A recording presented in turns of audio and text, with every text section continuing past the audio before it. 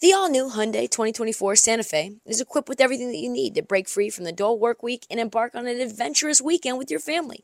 The all-new Hyundai Santa Fe's features, like available H-Track all-wheel drive, standard third-row seating, available dual wireless charging pads, ensure that you can take on any adventure. Available H-Track all-wheel drive so you can take on the dirt trails and kick up some mud. Standard third-row seating so your whole family can experience the thrill together. Available dual wireless charging pads so no one gets stuck in the great outdoors with a dead phone. I've been so pumped to take a couple of friends with our road bikes to some of the trails nearby, and now I can bring the entire crew, my dog, and all of our gear with that third row. Learn more about the new Hyundai Santa Fe at HyundaiUSA.com. Call 562-314-4603 for complete details.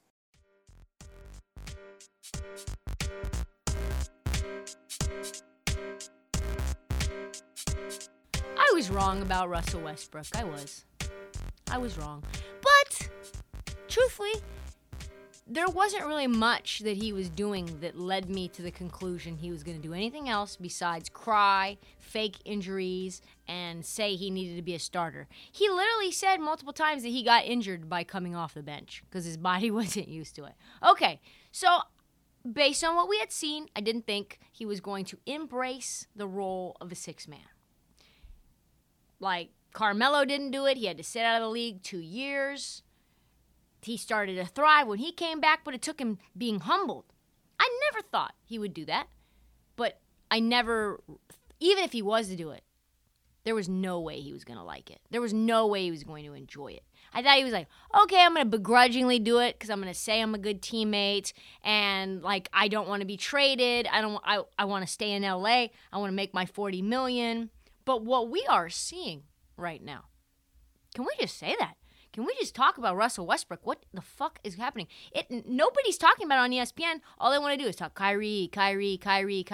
What Russell Westbrook is doing right now, he is a terror downhill. This is why they used to compare him to Giannis.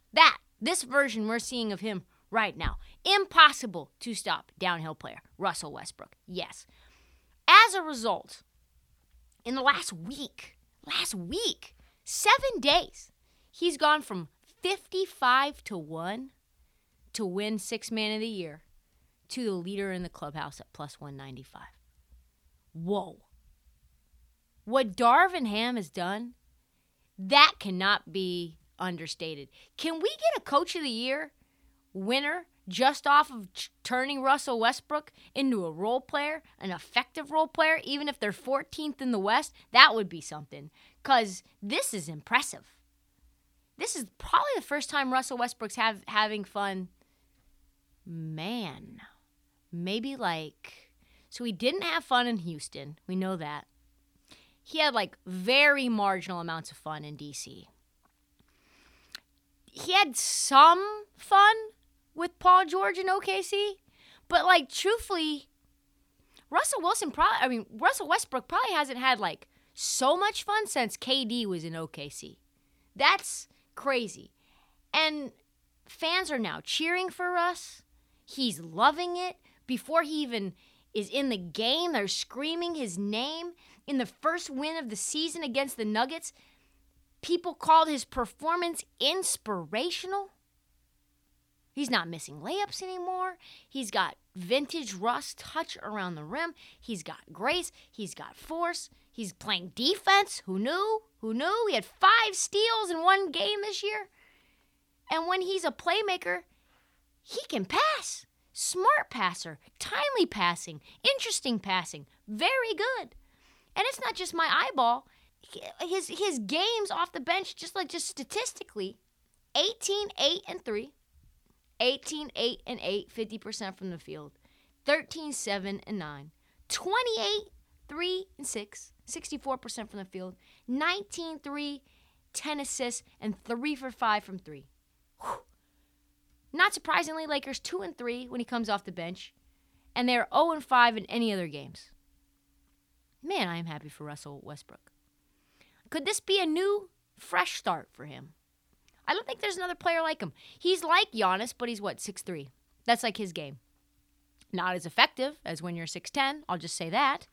Definitely doesn't hurt you to be 6'10", but he has been very valuable, very effective role player. Hand up, look in the camera, I was wrong. And for that, despite all the Lakers' trouble, I think Darvin Ham deserves a cookie or an award or a gold star. Because, and for all the fans in the Staples Center, God bless you guys for chanting MVP, MVP, when he's clearly not the MVP. He's clearly the sixth man, because I think it's working. I think it works. So every few years, an article comes out about Steven Adams. Always. It's always the same. It's like, middle of November, and there's like nothing really happening yet except for drama. So let's write a puff piece on Steven Adams and his incredible inhuman strength. Stories always crack me up. They're always like filled with random anecdotes from players you would think had nothing to say about Steven Adams, but they always do. The latest out of Memphis talks about Brandon Clark. Brandon Clark is backup center for the Grizzlies, but he has to guard Steven Adams in practice. He's the scrimmage victim to Steven Adams. And Brandon Clark said this about Steven Adams, which I thought was hilarious. He said, Steven Adams makes me feel like I shouldn't even be out here. It's like I'm trying to get aboard and he doesn't move. He's just not moving. He is the strongest person I've ever played against. Yeah, and if you watch him, he's just impossible to move out of the way. He has so many anecdotes about rooting himself into the ground and how his legs are the center of his strength and how he can't lift any weights, but who gives a fuck because he's stronger than everybody out in the court. He averages as many as 5 offensive rebounds a game at times during his career. And so these stories about him being a freak of nature were plucked from various versions of these Steven Adams strongest man in the universe conversation. But Duncan Robinson said there's always this unanimous number one strongest guy, and it's always Steven Adams. He's a terror. Jeremy Grant said, yeah, he's the strongest. But it was Jimmy Butler, I think, that was the funniest.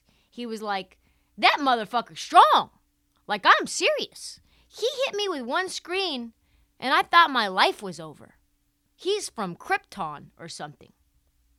So, you might ask yourself, where does this superhuman strength come from? Long hours in the weight room, perhaps? Strongman contest, Pilates, yoga, ghee butter like Aaron Rodgers, ayahuasca out in the desert? No. According to Steven Adams in an ESPN article from 2019, he says it's the sauna. The sauna is what gives him this superhuman strength. He says that there's mythical powers. The sauna has some mythical powers in Adam's mind, the ability to tweak body chemistry, release hormones, and increase strength. The research behind it, mate, he says. You can bloody ask one of those guys who's got a degree, bloody science, whatever. I'm a big fan of science, but whoever searched that up, cool, because I'm a fan of the sauna. 7 feet 270. Just chilling in the sauna. Just getting strong. Just getting strong. And with Jaren Jackson out for another 2 months, I think his role only grows. I think he's going to only become more and more important.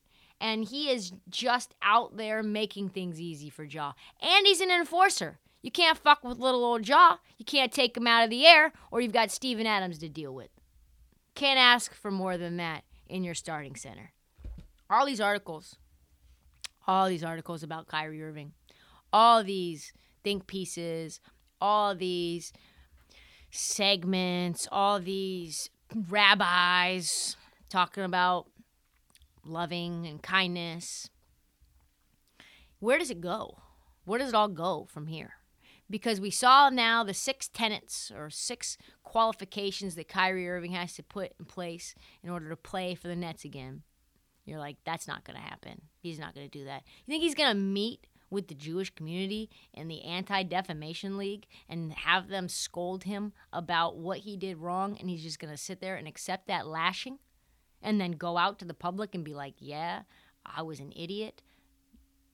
Has there been anything in Kyrie Irving's past that gives you any idea that he would ever recant flat earthing, vaxxing, all that stuff.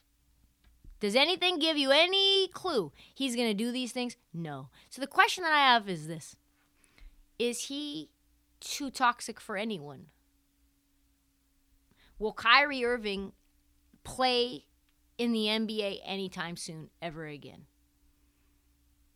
Sam Amick at The Athletic, former colleague of mine at USA Today, interviewed at least a dozen NBA executives, and they seem to think he might be too toxic. His future, murky at best.